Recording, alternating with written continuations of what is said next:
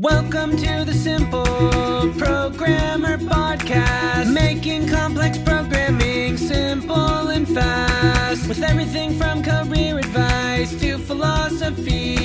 It's the Simple Programmer Podcast. Hey, what's up? John Sonmez from SimpleProgrammer.com. So I got this question from Fernando, and I'm going to skim through a little bit of this, but he says, Hi, John. I enjoy watching your videos, blogs, and tutorials. You do a lot for the community. I've bought a few of your products, and I think they're awesome. Cool. You provide great mentoring and are a great champion of showing many of us the way. Thanks a bunch.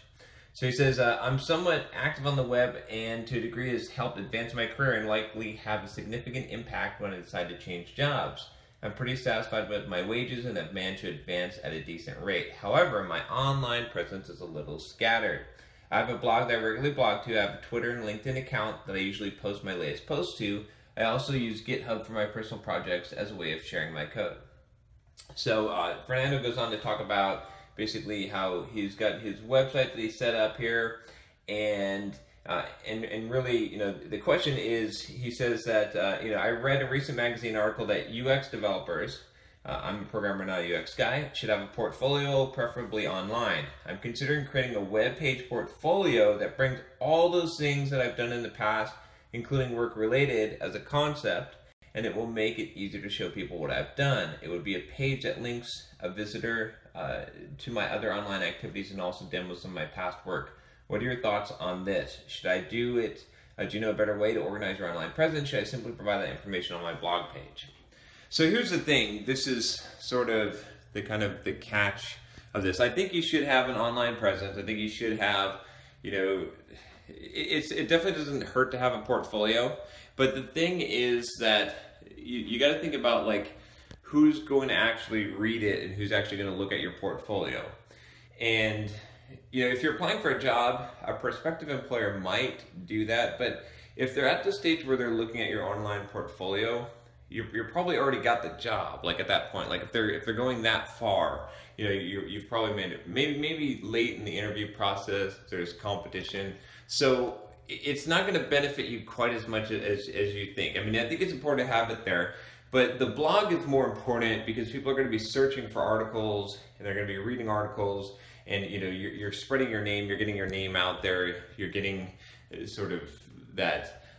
The expertise, that specialty out there. That's a more important focus, I think, because I think it's hard to get people to just go to your portfolio and look at your stuff. A lot of times I think people put stuff out there and they assume that everyone's going to look at and read that stuff, even on SimpleProgrammer.com, right? So I've got a products page and a podcast page, and a lot of people click over to there, but not nearly as many as you would think. So a lot of people aren't even looking at that stuff, and I'm getting, thousands of visitors a day. So you can't really count on that being, I'd rather see you incorporate more of this stuff into the actual blog posts and things like that. What's up, guys? John Sonmez here from SimpleProgrammer.com, and I want to tell you about my free blogging course that you can sign up for at SimpleProgrammer.com/pblog. Now, this free blogging course is going to tell you how to create a blog to boost your career. It's something that you definitely don't want to miss. Thousands of developers have already gone through the course, the free course that you're going to get by email, and have learned how to create a blog to boost their career, to make more money, and even to grow their own side business. It's something that every single developer should do, especially if you're a web developer. You should have your own blog. I'm going to show you exactly how to do it, how to be successful, how to get traffic, everything that you need to know about creating a blog and even making money from it. Just go to SimpleProgrammer.com/pblog to sign up now. Once again, it's SimpleProgrammer.com/pblog. Or, and maybe you have this as a resource that you can specifically put on a resume, or you could specifically, if you're applying for a job or you're talking to someone, you could send them the link to the portfolio so they could see that stuff. But just I guess what I'd say is don't put too much time into this, because you can't really expect that people are going to utilize that and that they're actually going to look at this stuff. It's a good question. It's a good, concern, but I would focus more on the marketing yourself, on really building the brand, building the specialty, because that's what's going to matter more, especially as a programmer. You know, if you think about like a designer, it makes a little bit more sense, right? Because if I'm going to hire a designer, I want to see what kind of designs they've done.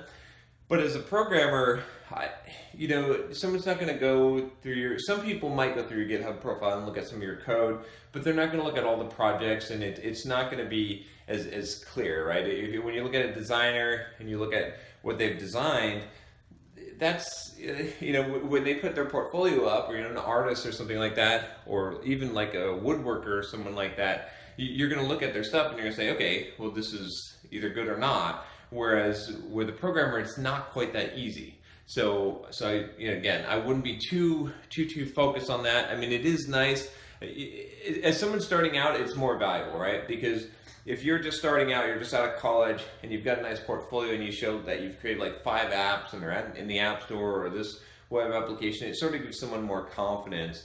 But again, you can't just totally rely on that. So, good question. You know, I'd like to see what you do here with the portfolio, and I definitely do recommend. I don't want to discourage people from putting a portfolio up. I just want to, you know, bring a little bit of reason to this to say that people are probably not going to be spending as much time looking at it as you think. So don't spend too much time. Like if I had to choose between writing a blog every week and putting up a portfolio, I would say that you're going to be better off writing a blog every week, because that's going to show more expertise. Like, for example, if you have a portfolio up, right, and someone looks at the portfolio and they look at the pages and they say, okay, you've worked on these 5 projects, they don't know how much of it you've actually programmed. Like, they don't know if you've written good code or not, right? It's a little bit more difficult. Even, I guess they could look at a GitHub project that you have and look at your code, but it's a little bit more involved. But if you have a blog post about some subject, or a couple of blog posts that are about some subject,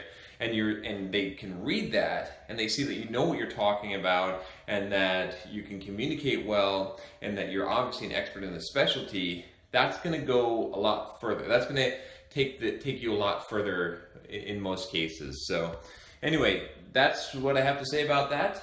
Good luck, and yeah, I hope you're able to do good with finding your next position. Thanks for the question. If you have a question for me, email me at john@simpleprogrammer.com.